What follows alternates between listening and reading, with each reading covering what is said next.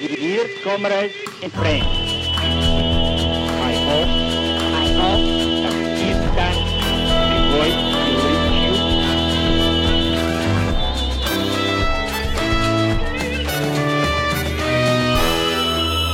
Hello, you're listening to Red Flag Radio. My name is Ros Ward, and I want to acknowledge that we record this podcast on Aboriginal land that was stolen, that was never ceded, that always was and always will be Aboriginal land. We've got a special edition of the podcast today, I think, because for the first time, me and Liam, who both work in universities, are going to be able to talk about some of the things we do as unionists and activists in that space, alongside two people who are fantastic unionists and activists, Alma, who's in Sydney, and Katie, who's in Melbourne as well. Katie's at Melbourne University, Alma at Sydney University. Me and Liam work at RMIT. We're all members of the National Tertiary Education Union, and if people have been following, there's been quite some activity going on, both with the NTU leadership and with the rank and file membership of that union. And we thought it would be great to just talk about some of what's been happening to try to help to put a kind of socialist perspective, which is what we do on this podcast quite proudly and openly. We're revolutionary socialists. We want to get rid of capitalism, and we're unionists, and we think unions should be fighting for their members and for workers, basically at all times. Between us, we've clocked up many years of membership of the National Tertiary Education Union. I didn't actually add up how much we've got between us, but I think I'm on about 10 years. Liam, how much are you on? Be almost 20 years, or 20 calendar years, but there's a few years of sessional where I didn't have work from one semester to the next, so probably 17 years all up. And what about you, Alma? Almost 10 years as well. And Katie? About 13 years. About how long? 13 years. Okay. So 10, 20, 40, 50 years between us of membership of the NTU. That's not bad. It's longer than the NTU's been around. Well, there you go. We've outlived it already. So obviously all of this comes in the context of the COVID-19 crisis, and clearly, I mean, the economic impact is continuing to reverberate internationally and in Australia. But one of the big industries that has been hit by this crisis has been higher education. And so right from the beginning, the kind of bosses organisation of the university sector said they were thinking that the impact would be in the region of $4 billion of lost revenue, which is a loss mainly of international student fees, obviously, because international students can't get into the country, or they've had to leave the country, or they may not come back into the country. So what that means is that 40% of student revenue is under threat, although not necessarily disappeared already, but predicted loss in the sector. One comparison that I read about that, the scale of it, is basically if every vegetable crop in Australia was wiped out for a year, that would cost about $4 billion. So it's kind of big. It's about the size of the auto industry when it was finally shut down in Australia, basically. So what that's looking like now is the context for the union's response and what we're going to be talking about today. So, Katie, you've been around obviously for a while in the sector. What's useful to kind of think about around that context of the university model as it stands in Australia today? Well, what's happening in Australia, I think, is actually part of an international phenomenon. And there's been an awful lot written, of course, given that it's higher education, about the neoliberalisation of the sector over the past 30 years. One of my favourite articles that goes over it is an article by Rebecca Baragos in the Marxist Left Review in 2013.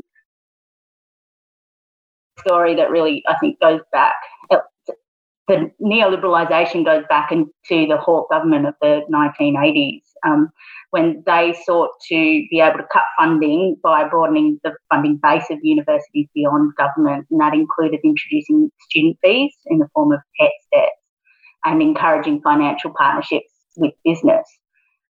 So that chronic underfunding, coupled with the increasing deregulation, has led directly to, I think, a range of problems. The most obvious one, given the current crisis, is the reliance on international student fees for income. And I think you said the number of international students have doubled since 2003. So there's over 400,000 in Australia today. But they're treated by the universities as cash cows and really nothing more than that, worth billions of dollars. And it sort of turns the higher education sector into an export industry. And that, coupled with an explosion in the number of domestic students, but not an equivalent increase in the number of staff. So as the staff to student ratios, or the student to staff ratios, is way past what it was in the early 80s, even after the introduction of free education in the 70s.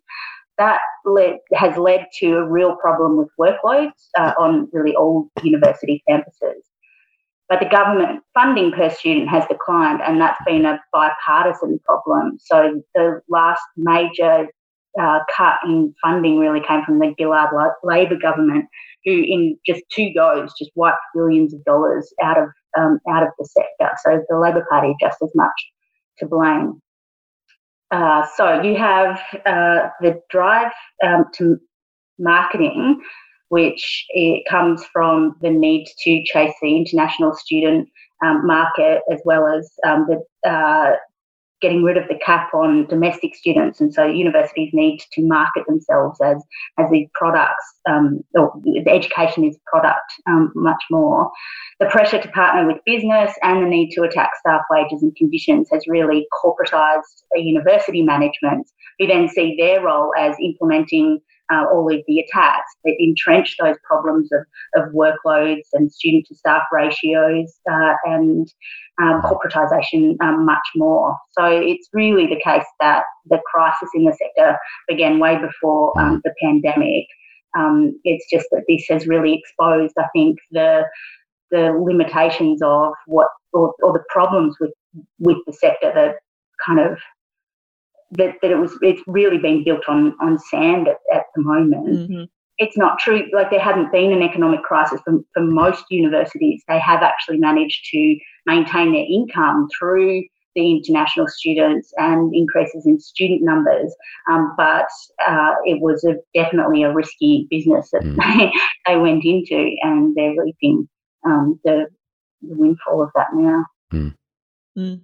It's a very fragile business model, even though it's a business model, like to rely on international students. And there have been, if you look back over what people have written about the Australian university sector in particular, and what would happen even if it was just Chinese students who weren't able to or didn't choose to study in Australia anymore, the scale of that impact. And I think the other thing, just to add to that, is the filling of the gaps or in workload has been done not by employing ongoing staff but employing casuals.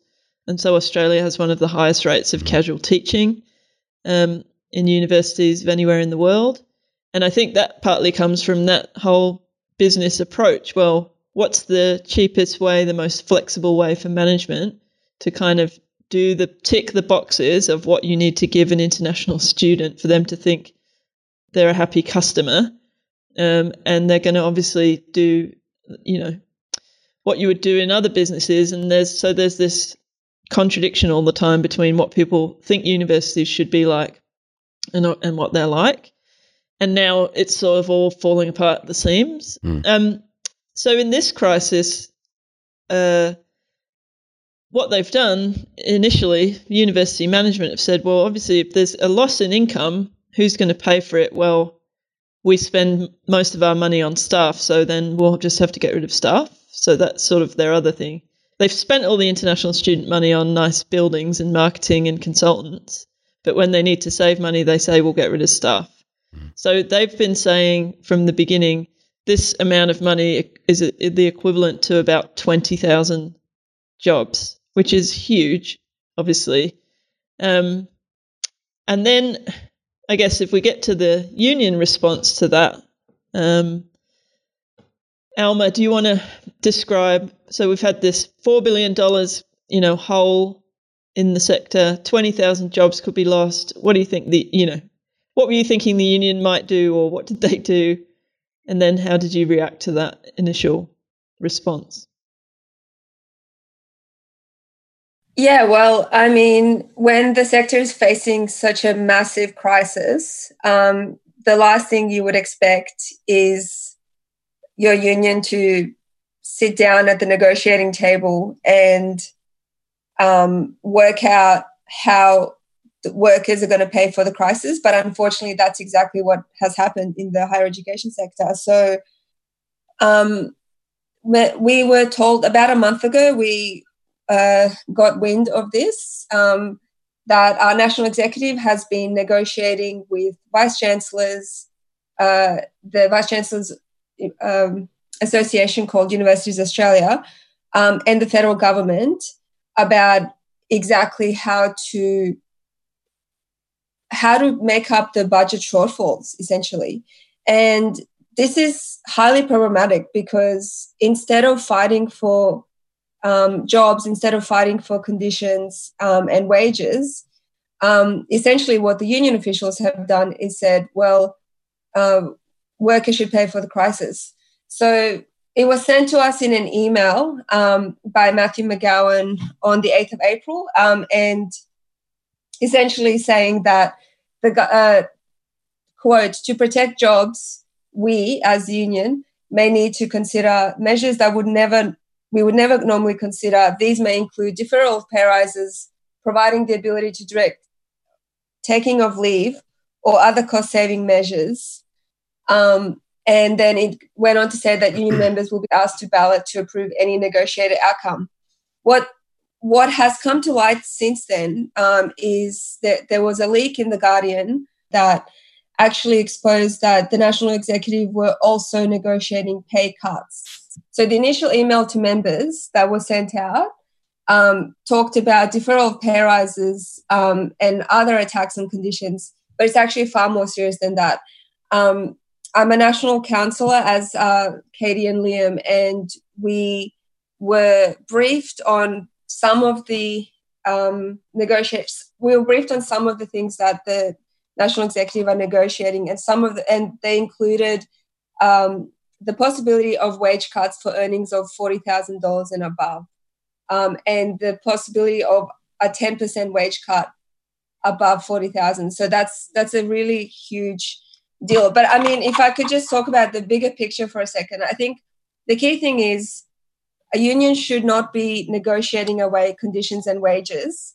We should be mounting a serious campaign demanding an injection of federal funding into the higher education sector, one of the most important sectors in the economy. University workers have industrial power, and we are important, and that should be the center of our campaign. Instead, what has happened is, as Katie pointed out, the over-reliance of the international student fee dollar means that there's a pressure to keep the sector profitable. And unfortunately, our union leadership has accepted this logic and accepted that we are somehow partners in this business model. And so instead of saying, actually, the bosses should pay for the crisis, we didn't cause it, and the government should pay, they've basically, without any consultation of members and without any warning, just told people that they're willing to trade off on wages and conditions. In terms of how I've responded and how other union members have responded across the country, I think, firstly, it was an extremely jarring experience to receive that kind of communication, and then later on to see the Guardian article with the extent of what was being given away. A lot of members were shocked that secret negotiations were happening, but actually have not just accepted it. since then there has mushroomed a national campaign against the cuts. It's taken the form of the No Concessions campaign. Sydney University was the first place that passed a motion rejecting the politics of compromise. So I moved a motion just before the Easter weekend, basically censuring the National Executive for the politics of compromise and for having these secret negotiations that give up things that we have fought for generations. That motion had overwhelming support. It was voted up 117 in favour and only 2 against. And this is at very short notice. I mean, the email came out on the Wednesday. The members' meeting happened on the Thursday. So that shows how pissed off people were with the National Office for having done this. Yeah. Our comrades across the world. Liam, we work at RMIT, and a lot of people who work at RMIT know how much the Vice-Chancellor gets paid, $1 million, knows how much property assets, we have all around the city, putting RMIT in the top 10 property-owning businesses, basically, in Victoria, literally, and so on. So the idea that in that situation you would offer to give up concessions, take pay cuts and that kind of stuff, how did that land with the people you knew, you've worked with in the union around RMIT at that point? Well, as Elmer just said, there was an immediate shock. A lot of my workmates and people around the leadership of the RMIT branch were outraged.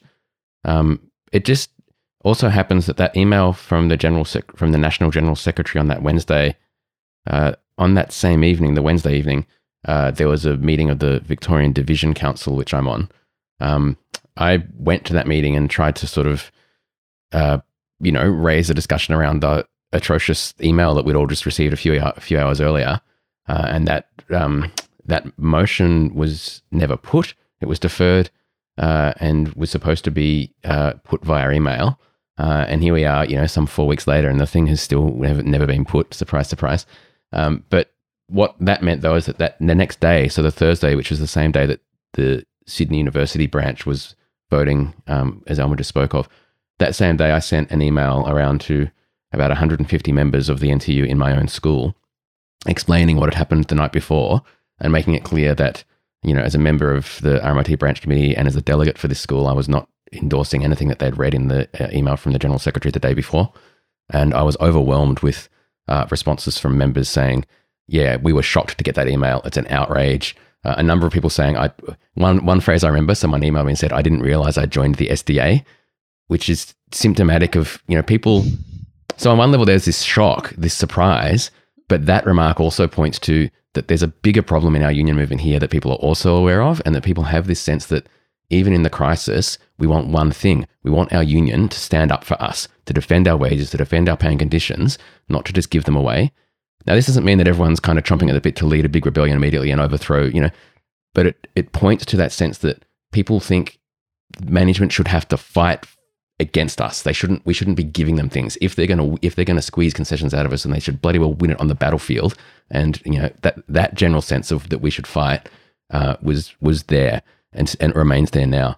The challenge, of course, is how we kind of organize that sense, because we're up against a big sort of the odds are stacked against us, but that sentiment is very clear. So yeah, people were shocked and people were glad to get a lead. Yeah.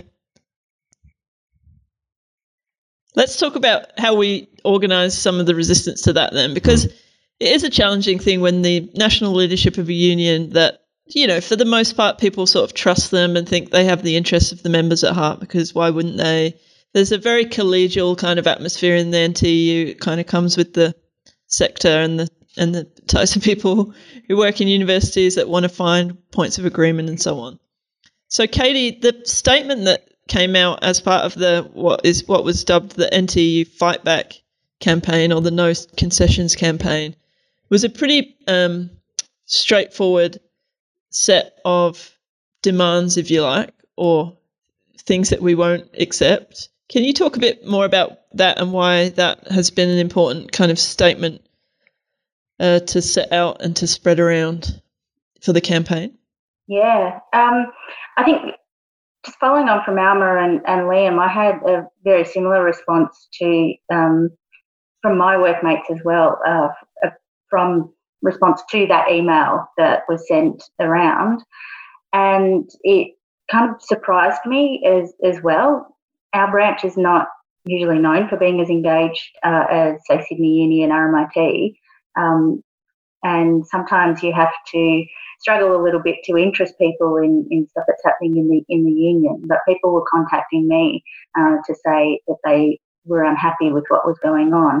So we assumed, when we all sort of got together and the Sydney Uni vote happened, sort of realised that there was something going on out there, and we had to find a way to tap into that and do something with it. And so I think a statement like the one that we made, it does two things. It shows the extent of the opposition within the union. I think nearly 1,000 people, 1,000 university workers from all over the country have signed the petition. And given that it started with a scrappy bunch of 5 or 6 of us, I think that really does show how widespread the opposition is. And it's also, I think, an organising tool.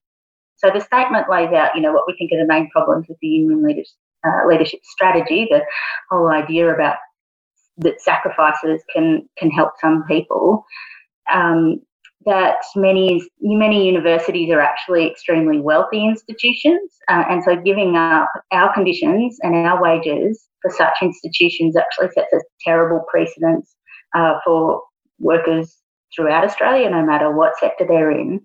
And that we reject the way that this has been carried out, that there's been no genuine discussion or consultation with members. And since we wrote that statement, it's gotten worse. The undemocratic manoeuvres that have been put into play are pretty surprising or shocking.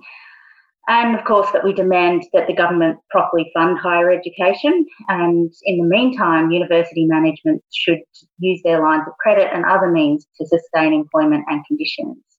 And that includes the continuing employment of casuals on current or, now previous contracts. So that statement sort of laid out the bare bones, as you said, of what we thought was wrong with the National Executive's strategy and some of the things that we think should actually be done. But it was, as I said, an organising tool to get in touch with people on campuses across Australia who were interested in organising or helping out a No Concessions or Vote No campaign. And actually, through our contacts, through that statement, that's resulted in several motions put to members' meetings and the establishment of campaign meetings in branches that we wouldn't otherwise have had any connection with. And I should explain, just in terms of the kind of procedure of how these changes might take place. What was basically suggested in that first email from the National Secretary was that their negotiations would result in a sort of template of changes that university managers in individual institutions could then apply to the enterprise bargaining agreements that are negotiated every 4 years on campuses. And so what that would require to change those agreements is a vote of the workers in that organisation. And so our vote no message is, if this is the thing that's going to happen, and it seems very likely that it is, then people should say, no, we won't accept any changes to our enterprise bargaining agreement, and we don't believe that that's the way to address this crisis. So that's sort of the whole vote no thing, and in the knowledge that now only 24 hours notice minimum is required to go to one of those ballots. So the idea that could happen, 24 hours from this minute right now, and that we need to be organised well in advance to put up a decent no vote and even potentially win some of those no votes on the strongest campuses. Because what we've seen, Alma, with your motion at Sydney Uni, the motion at RMIT and at Melbourne University, 3 of the biggest, what would be considered by the NTEU leadership, the most important branches in the country, have rejected their approach. Why was it important to kind of put motions in meetings? That can seem kind of like a bureaucratic type thing to do. You don't change anything by just passing a motion about it. But so what was that strategy about, and why has that been important? Well, I think there's a number of reasons it's important. Firstly, the most important thing is that it involves the membership. So, the whole premise of these negotiations have been that they're happening behind closed doors, that there are people in the senior leadership of the union who are miles away from what ordinary members are experiencing on the ground. They are determining the fate of hundreds of thousands of workers in the university sector behind closed doors, negotiating away extremely serious concessions, so wage cuts, attacks on leave, attacks on the teaching research balance, so many things. And so, one of the only ways that members can have input and say into their fate in the workplace is through union meetings. And so putting a motion at members' meetings is extremely important. It gives people an opportunity to discuss and debate. It tells people that they have a right to criticize the national leadership just because we have, just because the national leadership are doing these things doesn't mean that we should roll over and accept it. So that's one thing. There's a couple of other things. One is that the motions that were passed, Sydney University is significant in the sense that it's the largest, it's not the largest anymore, but it has traditionally been the largest university in the sector in terms of union membership. But it tends to set the conditions for the rest of the sector. So to have Sydney University and then the other two largest branches in the country vote against the politics of trade-offs is significant. It sends a strong message it sends a strong message to the leadership, and it sends a strong message to management as well, because whilst we have people in suits sitting around a table deciding the fate of all of these workers, it's important for management to know that actually thousands and thousands and thousands of people don't agree that they should be the ones that are forced to pay for the crisis. All the various staff who are being attacked in different ways, whether it's casuals losing jobs or fixed-term staff losing jobs, or us suffering a pay cut or fraction reductions eventually, we reject the notion that we should be the ones to pay. The other reason that it's so crucial is that actually this is just phase one of the crisis. So I think that what's happening is the bosses university management have always wanted to restructure their workforces in various ways. And to a certain extent, they have been able to do that slowly and have eroded our conditions over many years. But there's a lot of other things they want to do. I think that they are using this crisis as a way to go even further. So the bosses would love it, for example, if there was a strict division between teaching and research, for example. They would love it if they could force many, many more academics onto 80% teaching contracts.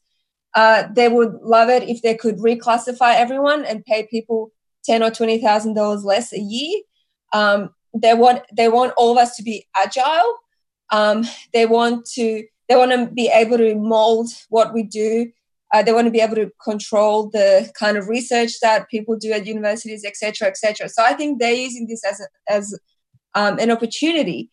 And so this is phase one.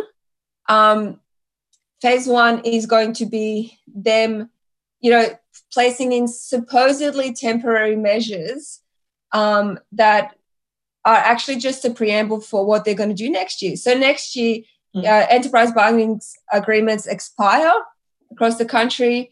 And who knows what that's going to look like. But if we accept major concessions now, it just sends the message to the bosses that actually they can come after a lot more next year as well. So, it's really important that there has been this fight back in the three largest branches, but also it's not just the three largest branches. I mean, the campaign is national in nature. It's just worth emphasizing that the three largest branches have passed motions against this still. Yeah. So in that light, Liam, when the national leadership of the NTU think, okay, our strongest branches, our members are activating, which is what they always want us to do. You know, we want to turn our members into activists. That they've turned, or some of us already were. You know, motions are being passed, materials are being produced. New members are signing up to the union as well, which is worth noting. That is sort of the common theme in times of conflict and attack and so on. People do join the union. So you would think in response to this, the national leadership might think, okay, maybe we were wrong to start these negotiations. So how did they respond given all of that? With really the opposite of how we would want them to. So yeah, I agree. We would have liked a union leadership that would say, well, that wouldn't have started this shit in the first place, but at the very least would have said, oh, okay, look, the membership are pissed off at what we're doing and they actually want to have a fight. We should push this fight further. We should organize it. We should, this is a chance to build up a serious campaign, not just to pressure the federal government into funding the sector properly, but to prepare for the next round of enterprise bargaining or whatever. Whatever would have gone through a union bureaucrat's head, there's plenty of positive things that could have happened apart from what they did. What they actually did was they started a campaign to try to undermine the opposition, to try to silence all dissent. They went around and picked off some of the sort of less organized, smaller branches, branches where there wouldn't even have been an inkling that there was a debate happening, and they rammed through motions at those branches supporting the NE's strategy without even indicating there was actually a debate happening, across the country. They also organized this ridiculous farce that was a sort of fake National Council meeting. As Alma said, the three of us are on National Council, and so we know the rules. It only meets once a year, and it's meant to have 14 days notice before that meeting, 14 days also to consider the motions. So they cobbled together this sham meeting, and they knew they couldn't call it a National Council meeting, so they called it first a National Council briefing, and then they changed it to a meeting of national councillors. I mean, these underhanded sort of tactics to try to create a sense that everything that they were doing in their appalling kind of class collaboration concessionary strategy was somehow endorsed by the broader membership and by the peak bodies in the union, such as these branches and even the National Council. All of this is like incredibly dubious and underhanded, and a clear attempt to try to silence dissent. It's been actually an eye opener to me just to see how willing they are to try to silence their critics. Mm. And even in Alma's case, this is the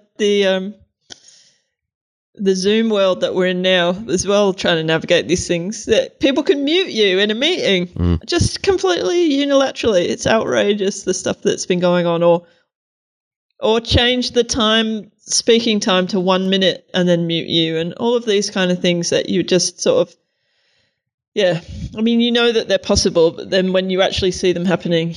One of the worst ones I've heard is that one of the South Australian branches refused to allow members to put motions to the members' meeting. It's atrocious. Said that you have to be on the branch committee in order to move a motion. What a lie. Yeah. What an outrageous lie.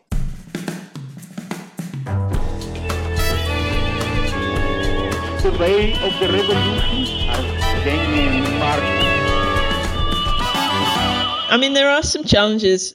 Obviously, there are a lot of challenges. I mean, this is a campaign at the moment where we're fighting against or trying to change the position of the leadership of the NTU, while at the same time campaigning for the government to fund the sector better, and also trying to organise on the ground in our own institutions for people to know what's going on, to be prepared to vote no, to kind of help build that campaign.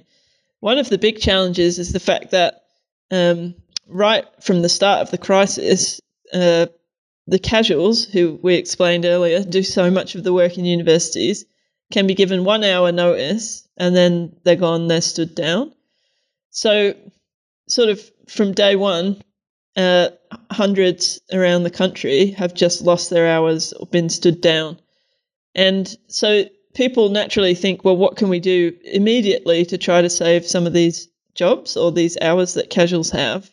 And the idea being posed by the national leadership is, well, if the ongoing staff sacrifice something, maybe you could save the casuals. What do you think about that argument, Katie, in terms of, I mean, you work in a library, there's casuals in the library. Surely you could take a pay cut and give them a few hours. Why wouldn't you do it? This argument really, really gets my goat, so prepare yourselves for a rant. I think one of the reasons that it's so reprehensible is that it appeals to people's better nature. People who work in universities aren't nasty. They do think if the union and the bosses tell them to make a sacrifice to help their workmates, then they're willing to do it. So we've had to sort of figure out how to counter that argument. But it is just, I think it's reprehensible for a union leadership, particularly a union leadership that themselves are on hundreds of thousands of dollars a year, to be telling the rest of us that we need to make sacrifices. It's an extremely conservative idea, and it feeds into this idea too that university work is a privilege. There's over 120,000 people working in higher education, and many of them are on the median wage, and many are casual or short-term contract staff who don't have job security. So I'd like someone to explain to me where the privilege is in that. There's also no evidence to suggest that agreements between unions and employers that trade existing conditions and wages for some sort of job guarantees actually ever worked. I'm doing a PhD in labour history in the manufacturing industry. You just ask the Holden workers or look at the long-term situation of Australian manufacturing, or the ACTU ALP Accord of the 1980s. So that agreement was the idea that all unions would trade off larger wage rises for the government putting in more spending on the so-called social wage, education, health and so on. Of course, the increasing spending didn't happen, and what it led to instead, pretty directly and almost immediately, was the greatest transfer of wealth from workers' pay to profits in Australian history. So there's nothing in all of the verbal reports that we've received from the NTU that indicates that they've been able to buck this historical trend and get watertight agreements that could be stitched up to provide job security. A couple of other short-term points. Alma made the point already that this is a long-term crisis. We're told that these sacrifices are meant to be temporary, but what happens in 6 to 18 months when the economic crisis is, really just setting in? We expect the universities to give back our conditions, particularly when the enterprise agreements are up for negotiation. It's seriously dangerous for a union to run this argument that their members should make sacrifices and that they're privileged, because what happens when we get a university that turns around and decides to run a ballot on an enterprise agreement variation that doesn't have the support of the union? And we have had some indications that some universities are thinking about doing that. So how are we meant to counter the university's propaganda when they'll no doubt be arguing exactly the same thing that our union is? So a couple of other things. Uni staff have been paying for shortfalls in government funding for years, or decades actually. This is what I was talking about with the history of neoliberalisation of higher education. At Melbourne Uni just a few years ago, the university sacked 540 non-academic staff in one go, and that was in the middle of the good times. So one of the ways that our arguments are sort of hitting home at Melbourne University is because you can just say, well, look at what the university does to us when things are going well for them. Now they're making us try to pay for it again when there's a crisis. we need to run a serious campaign to pressure the government to fund universities properly. But at the same time, the union is making the argument that universities can make up the shortfall by cutting staff wages and conditions. So that's just letting the government off the hook. And finally, I don't see how the sacrifices that we're being asked to make in the short to medium term would help the thousands of casuals who have already been laid off. Mm. So there are a bunch of political arguments like that to be made in response to some of the false claims that the leadership are making. But there's a whole bunch of kind of organising that's going on the ground. And Alma, you're at the forefront of that at Sydney Uni, talking to members, organising area meetings, kind of mapping out the workplace and the workforce and so on. You've had a lot of experience in that. What are some of the lessons that you're bringing in to this campaign and some of the things that you're organising next? Okay, well, just quickly on what are we doing on the ground right now. I think the most important thing that union members in the university sector can be doing now on the ground is organising for a no vote. We know from various discussions and rumours that there is probably going to be a ballot of members nationally, and we can't wait until that's announced to do the preparation work. We need to be getting out there, organising local area meetings, having discussions with people, going through all the various arguments about why it should not be ordinary workers that pay for the crisis. So to that effect, I've been, like Ross said, organising various meetings, discussing with my colleagues around campus. And I think it's really crucial because, this national framework that is going to be released eventually is it's not just that it's going to be a step back for our conditions, but it's significant that there are rank and file members revolting against it. And in the end, we're going to have to fight it locally, whichever way it looks like, in the various campuses as well. So if we're not doing that preparation work now, if we're not preparing for it now, we're just going to struggle later. So just one final issue I wanted to raise around some of the arguments that have been coming up. It's been counterposed in some places that our campaign to vote no doesn't do the job of pushing the government to fund the sector more, and that what we should be concentrating on is protests and campaigning to Dan Tehan and so on to give us more money for the sector. I don't think those two things are counterposed, but Liam, do you want to say something about that? Yeah, that argument has come up around the traps. I think it's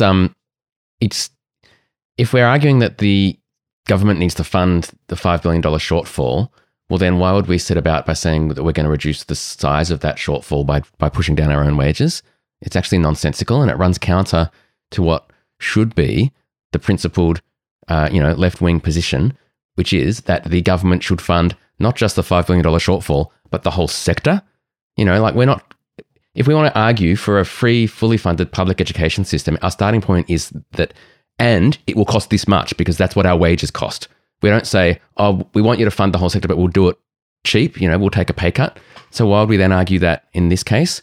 If the more that we're willing to accept pay cuts now, or any kind of reduction of our paying conditions right now, is essentially saying to the federal government, you don't actually need to fund this. We're not asking you to fund the shortfall. The federal government is playing hardball right now because they've already said no. The Vice-Chancellor asked them for the money, the $5 billion, and the federal government said no. Our job then is to say, well, fucking tough luck. That's what it's going to cost, and we are not backing down. We are demanding you find $5 billion. You found hundreds of billions of dollars to build fucking submarines. You can find $5 billion for education and then some. Going on the front foot actually is part of the bigger project of fighting for a decent, fully funded, accessible public education system. You don't do that by backing down. Yeah. I mean, and in all likelihood, we're not delusional about the fact that probably in the end, some concessions will be made. But in some, it's the idea of how you fight what you demand, what you stand for, how you organise, and that's sort of the history of the union movement that you've been looking at as well, Katie, that even if you do lose, the way you lose actually really matters a lot, because as we've said several times in this is phase one of a crisis that's set to continue for years and years and years. And so we need to be organised now to build those kind of rank and file networks, delegate networks, people who have a political approach to being a trade unionist and a worker in the university that can stand us in good stead for the future. So, Katie, do you want to finish with sort of what we want to build on from this point on? And I will just say it's the 8th of May today. Things may have changed by the time you listen to this podcast. Yeah. Well, obviously organising in the age of Zoom is quite different.